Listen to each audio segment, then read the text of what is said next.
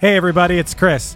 If you're a sports fan like me, or you're just a fan of a great story, you gotta check out Press Box Access, a sports history podcast hosted by Todd Jones. Todd sits down with fellow sports writers who experienced firsthand some of the biggest sports moments of the past 50 years, and they share some of the stories behind the stories, some of which they've only told to each other. What I personally love are the wild stories that you might not hear so much about on SportsCenter over the years. Like when Indiana-based sports journalist Bob Kravitz recounts the time Bobby Knight showed up naked to an office meeting with him and then banned him from the Hoosiers locker room for the next 3 years because Bob wrote a story he didn't like.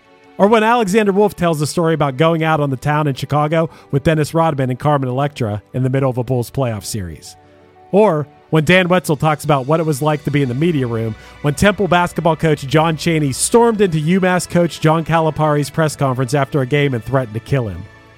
These wild and fun stories, paired with stories about real sports greatness, you know, like the 1970s Steelers being the greatest NFL dynasty ever, or the legendary rivalry between Larry Bird and Magic Johnson, and even the impact of protests for social justice issues in sports, make Pressbox Access a show you should check out. Pressbox Access is part of the Evergreen Podcast family, and it's available all the places you get your pods, and you can also find Pressbox Access on YouTube. Go check it out. Hey, do you have an idea for a podcast but don't know where to start? Or do you have an already existing podcast that you want to take to the next level? Well, check out WeKnowPodcasting.com. From concept development to theme music to editing to logos, WeKnowPodcasting.com is a one-stop shop for all things pod. Don't hesitate to hit us up. We're very nice.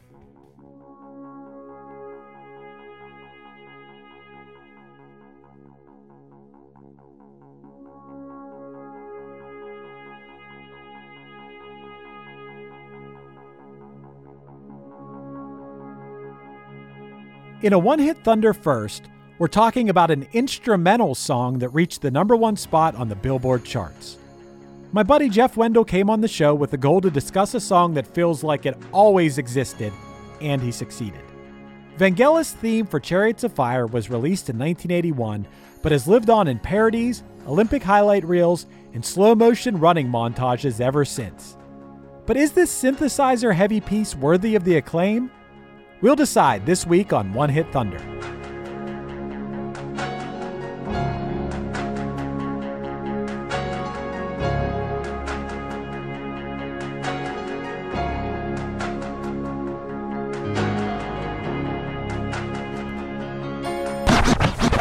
One hit is all you need to make the money guaranteed, and you can live off royalties forever. And it makes me wonder, is it just a wonder, or is it one hit thunder? All right, so Jeff, you are here for the first ever instrumental One Hit Thunder. We are here today to talk about Vangelis' Chariots of Fire, which was actually just the main theme from the film Chariots of Fire, which I've never seen, but everybody knows this song. First question is, why did you choose this song? I was trying really hard to think of something that was like happy birthday, or like a song that like everybody knows, and like what is a song that we can like shed light on that doesn't really get enough of attention for how epic it is. Yeah, that's pretty cool. I dove into Vangelis. I didn't know a lot about Vangelis. Did you know a lot about this dude before you picked this song? No, I went through playlists of like one-hit wonders and then made like a short list and then narrowed from there.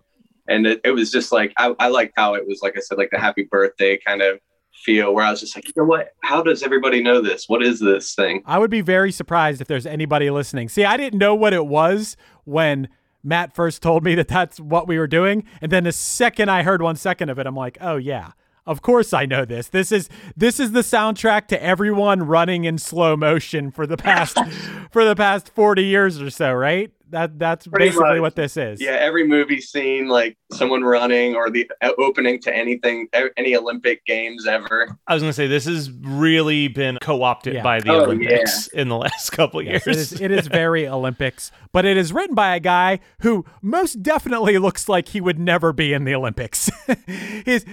Basically, I watched a lot of music videos and interviews with this guy, and he looks like an older version of Zach Galifianakis. Like, if they were doing a movie about this guy, Zach Galifianakis would be the first guy that I would pick to play him.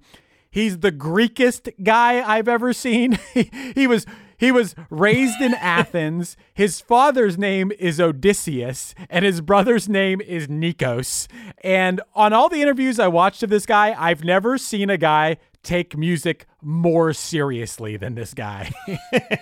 It makes you wonder how he feels about the fact that his biggest song is almost exclusively used for parody at this point. Yeah, I guess that can be said. I watched Mr. Bean sort of perform this song at the 2012 London Olympics opening, where he just played the synth note or acted like he was playing the one note synth part of this song the entire time, and then he did his Mr. Bean type funny faces and blowing his nose. And I was very excited that we got to talk about Mr. Bean on this episode. That was very important to me that came up. Jeff, you a beanhead? Oh yeah, who doesn't love that guy? Yeah, big beanhead over here.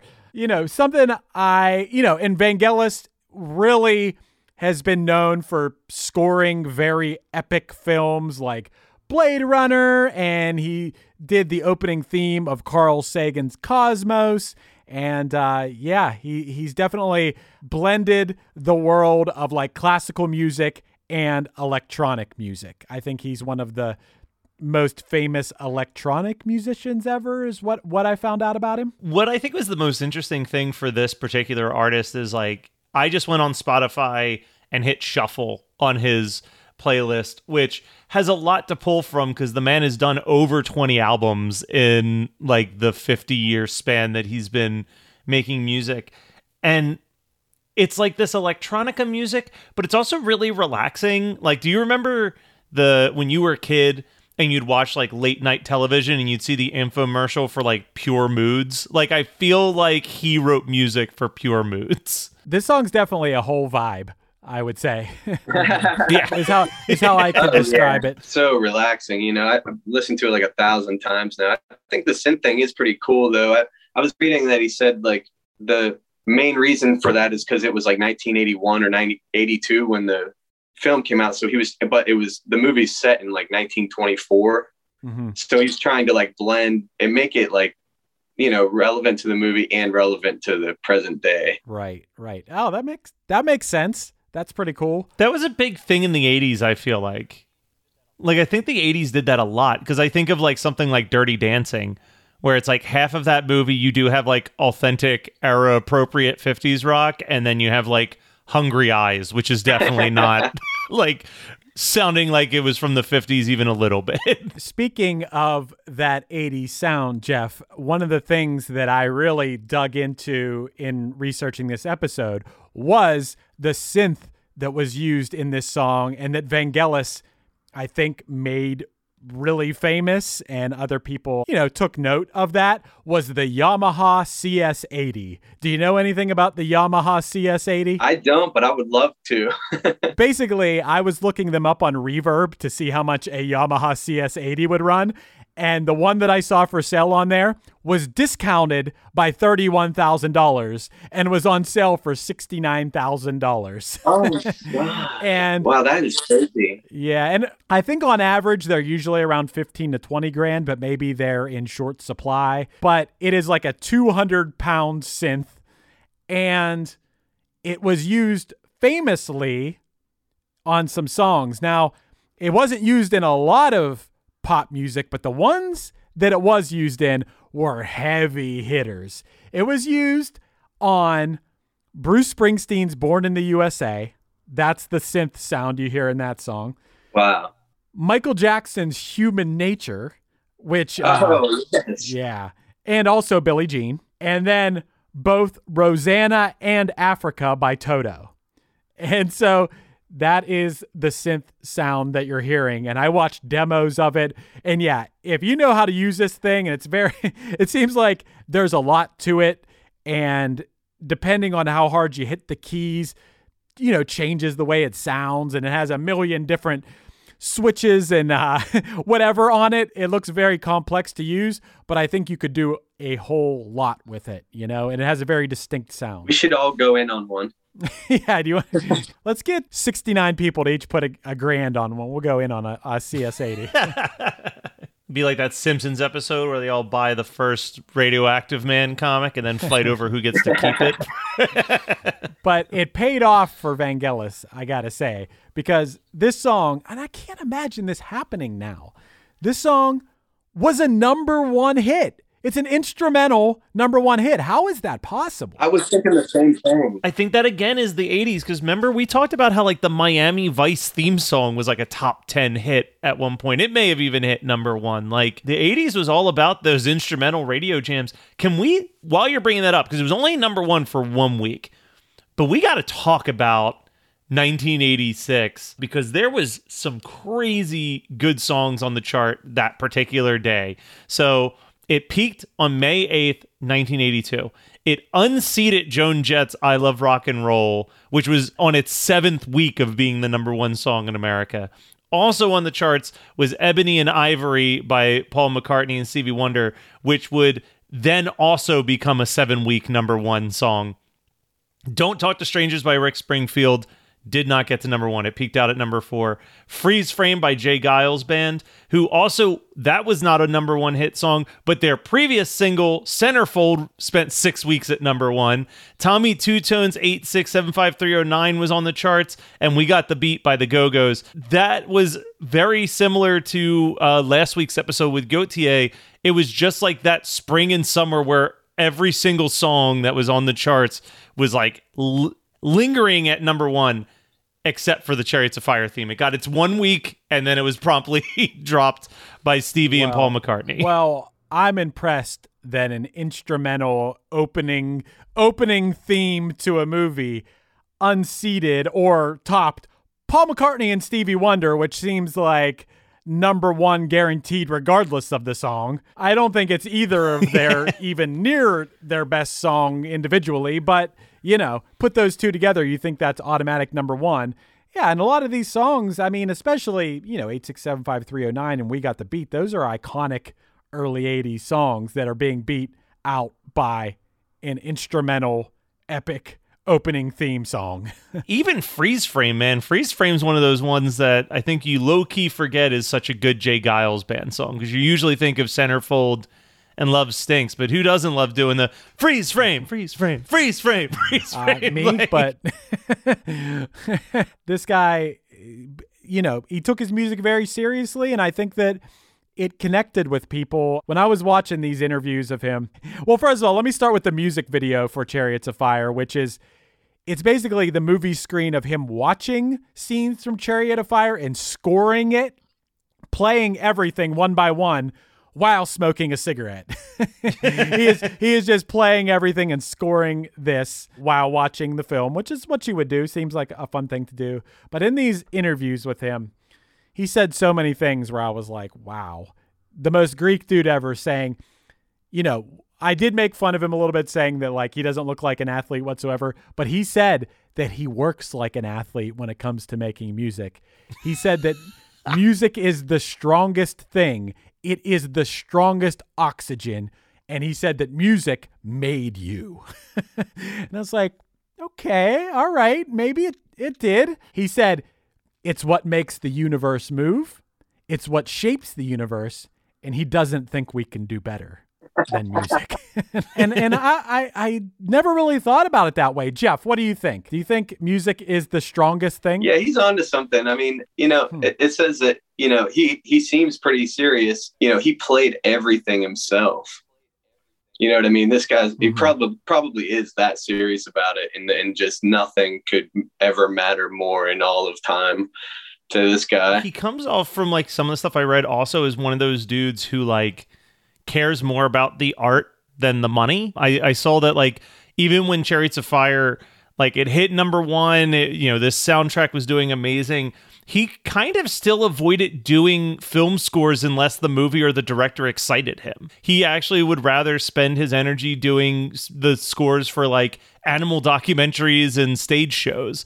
So it's like that he's leaving a ton of money on the table essentially to kind of follow what interests him creatively more than just like popping out what could be some easy work for a big paycheck. Yeah, that's true. I think that's cool. I don't know his financial situation. He may have been loaded by then, Matt. That is true. He may have been able to pick and choose.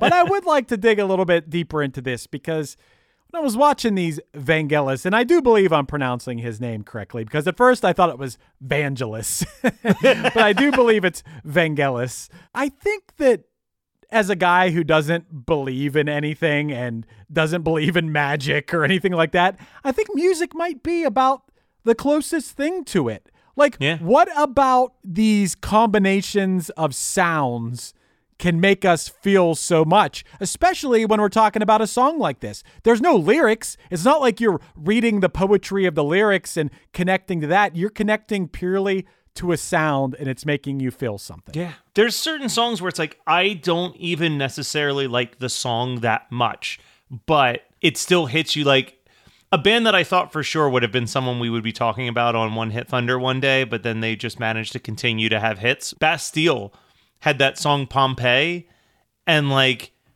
I don't want to like that band and I don't want to like that song, but like, I still feel something whenever that "So when you close your eyes" part hits in and like all the drums and like the chanting kicks in. It's like, man, sometimes you find all the right pieces and it just like works. I jokingly made the reference to Pure Moods, but like I have been weirdly on an Enya kick in the last like couple months because it is like a very soothing, like if you're going to sit down and meditate and you want something to like really soothe you out, like you can't do much better than some Enya.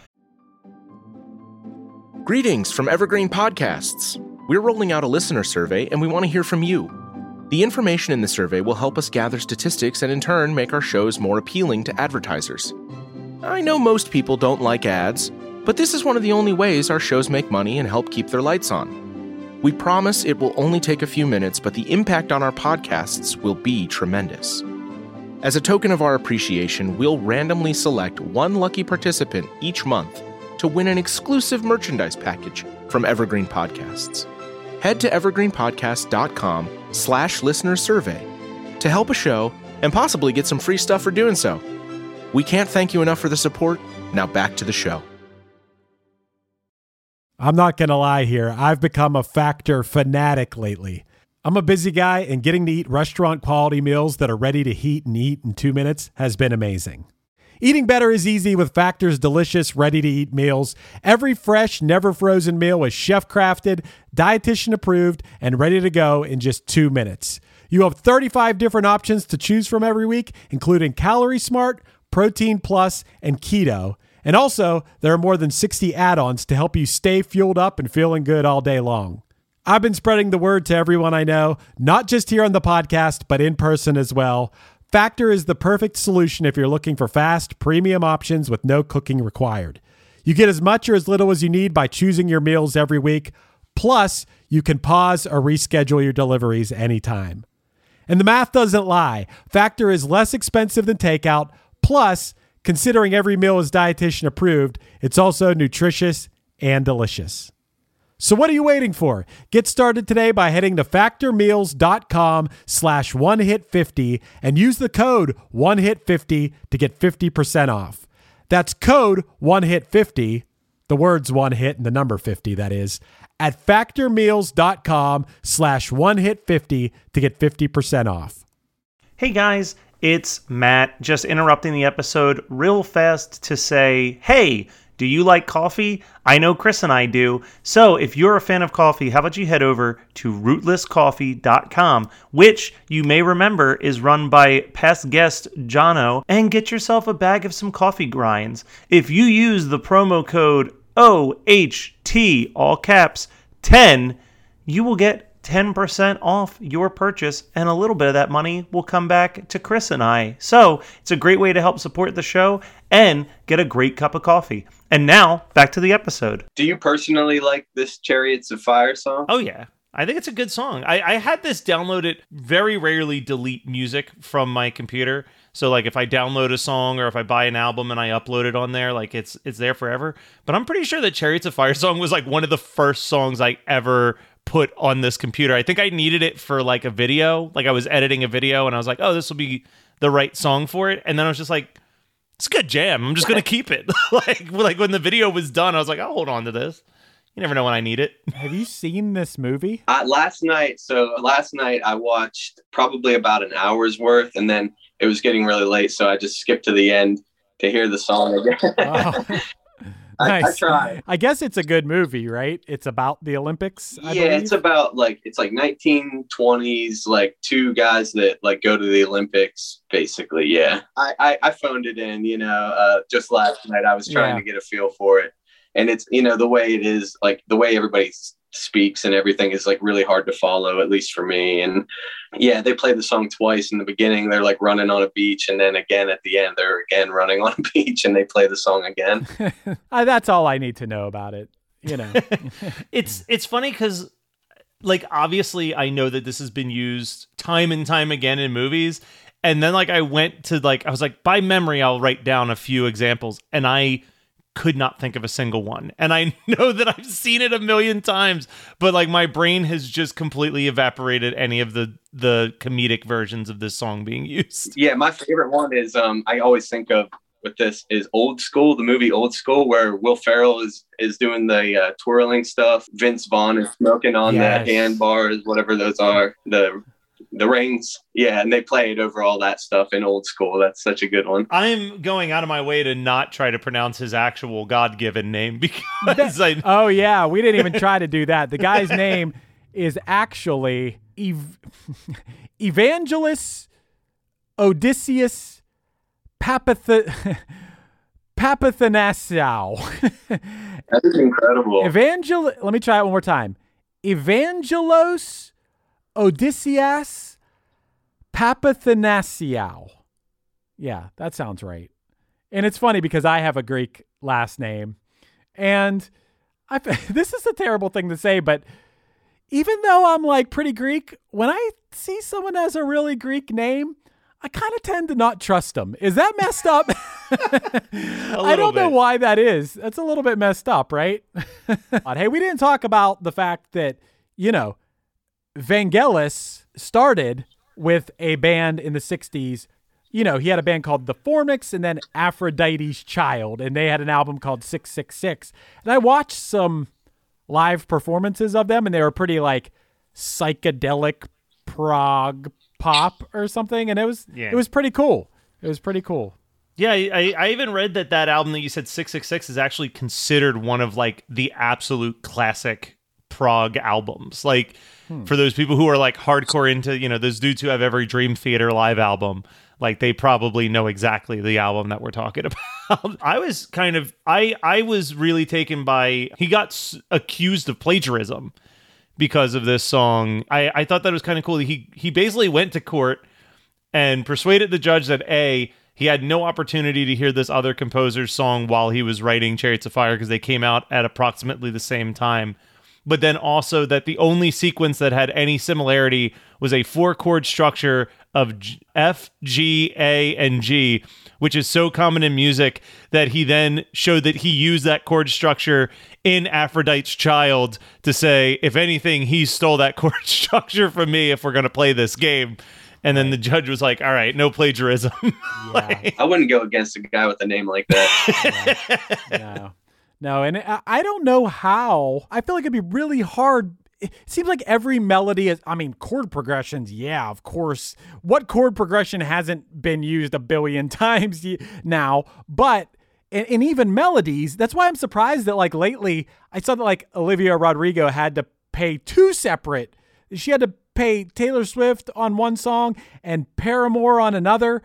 And it's like, yeah, I hear the similarities to it, but like I'm surprised it was close enough that she was able, I don't know if she won or if she just said like, oh, you know what, I'll just pay him without, I don't know how that ended, but it's surprising to me that anyone can win those cases, you know? There was, there's two different YouTube videos that I remember watching, and this was a couple years ago, but I know that Legal Eagle, which is a really great, if you're looking for just like explaining the law to you in a simple way, Legal Eagle is probably one of the best channels for it. And then the Needle Drop guy both did a video about when Katy Perry got sued by like a Christian rap artist for like stealing the beat for Roar. And it was like, both of them, their takeaway was like, this is literally an argument about chord structure, and the fact that the judge went and said that Katy Perry was being held accountable for plagiarism has just opened a complete Pandora's box where that court case can be utilized for like the tiniest piece of similarity between like, oh, you went from a G to a D. Well, my song also goes from a G to a D, and you must have heard my song. It's like, it's really kind of caused those lawsuits to explode in the last like 3 or 4 years, I think. And plus, if it was just a judge deciding it, what if that judge has no musical background whatsoever to even understand these concepts? I would argue that he most definitely didn't. Right. Right. He's spending all of his time learning the law. I don't think he's also breaking down musical theory in his free time. I mean, my experience with it, and I don't know if I've talked about it on here before, but Punchline has a song called Roller Coaster Smoke. And then years later, someone sent us this thing and said, oh my God, watch this. And it was a Nickelodeon show called Shimmer and Shine. And the theme song to it is Roller Coaster Smoke. Like, it is like, and it's a very specific melody. It's da da da da da da da da da da. It's like not that common of a melody, yeah, I would say. And it is like, when we heard it, we were like, what? And we talked to, our lawyer who gives us advice, and he was kind of like, we could go after this, but I just don't think that we're going to, so in my opinion, you're not going to win. You're going to spend money to like pursue this, and you're not going to win. But if you listen to it, the show's called Shimmer and Shine, and you listen to the Punchline song, which came first, it is crazy. And so my point being that it's probably not that easy to win this kind of stuff. And I think that Vangelis is obviously like a whatever you want to call it, savant. Yeah. He is very much, I don't think that he was plagiarizing anybody, because he didn't. I highly doubt he needed to plagiarize anybody. No, probably not. Chris, yeah. Speaking of Punchline, I wanted to talk about Punchline's own instrumental Year-Long Winter. Oh, yeah. We had an instrumental or two. I mean, I guess in a way that song, very old school Punchline song, but I guess in a way, like, kind of pulled at those same sort of feelings the Chariots of Fire did. I don't know if I'm tooting my own band horn there on that. That's not what I meant to do, but I mean, maybe it's a little bit more of a melancholy mood than Chariots of Fire is more of a epic mood, whereas I think that there's more of a sadness to Year-Long Winter. What do you think? I think they're really similar, because it's pretty like, it's uplifting too. I can remember when I was younger just listening to that song like crazy, Nice, man. Thanks. Epic and major, so it's like they do remind me actually a lot of each other. That's the ultimate compliment, man. Yeah. I never thought Punchline would get compared to Vangelis. But yeah, okay. So when it comes down to it, Vangelis, did he bring the one-hit thunder, or is he a one-hit blunder? Which is such a funny thing to try to figure out about this guy. But Matt, we'll start with you. What do you think? Did he bring the thunder, or is he a blunder? I think that it would be inappropriate for us to call him a blunder. So I'm just gonna say he was a thunder. He's clearly more musically talented than the three of us combined. Well, and he put together a really good, catchy song that has endured for 40 years.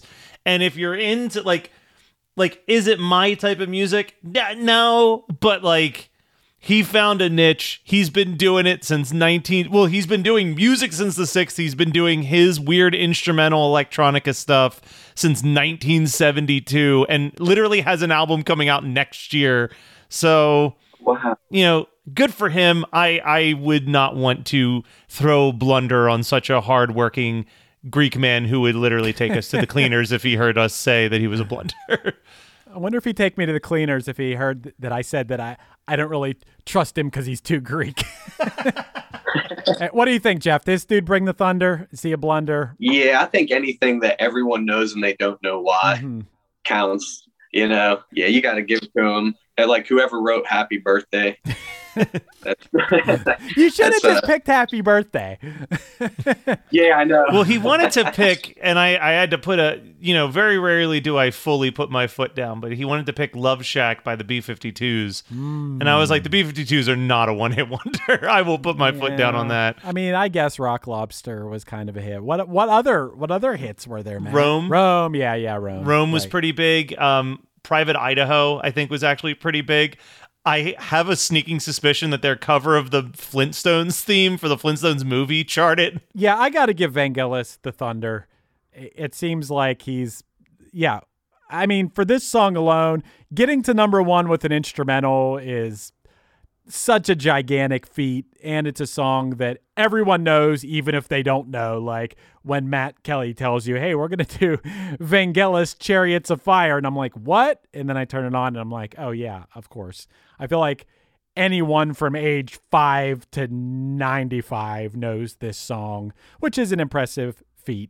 Yeah, so I think it's thunders all around for Vangelis. Before we go, hey Jeff, you make music. Will you tell us a little bit about your music? Perfect timing. What's funny is my next song will come out in a few days, and it's called Breakaway, and it has a running theme lyrically. About running? Yes. Nice. Yeah, and I'm assuming that we can listen to this song well, what's the name of the song? Breakaway. Is it under your name or is it under a pseudonym? Yeah, that's like the thing with like my own music. I don't have like a Facebook artist page. I deny people on Facebook all day. So I just use my name, Jeff Wendle. I like when people use their name. Hey man, I'm in a fantasy football league and I use my name. Everyone else has they try to be funny with the names of their teams. You know what my name is in fantasy football? Chris Fafalius. So real quick, while we're talking about funny names, just to send us off, I did just look it up. So the B-52s cover of Meet the Flintstones did chart, and their name in the movie was the BC-52. That's perfect. Wow. Hey, thanks for coming on, Jeff. Hey, thank you guys for having me, man. It's been a blast. Hell yeah.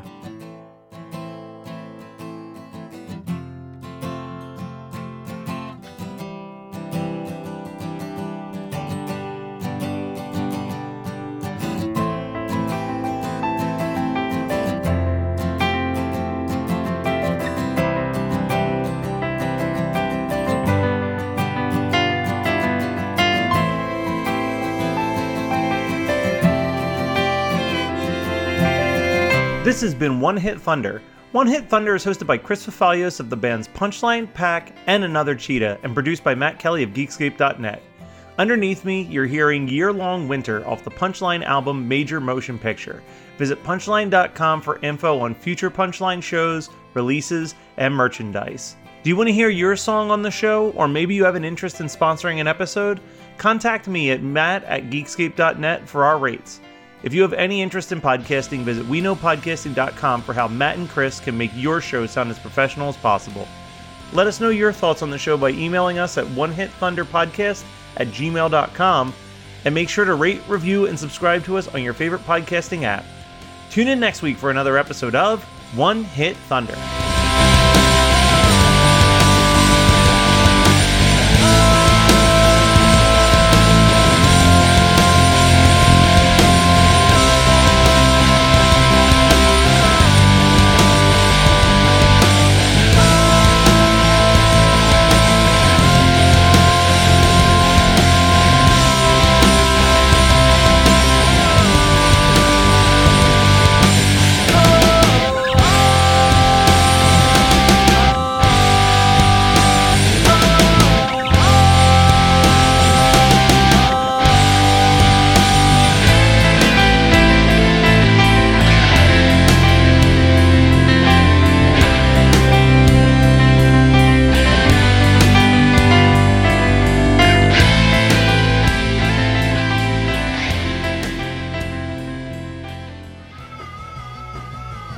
You're listening to the Geekscape Network.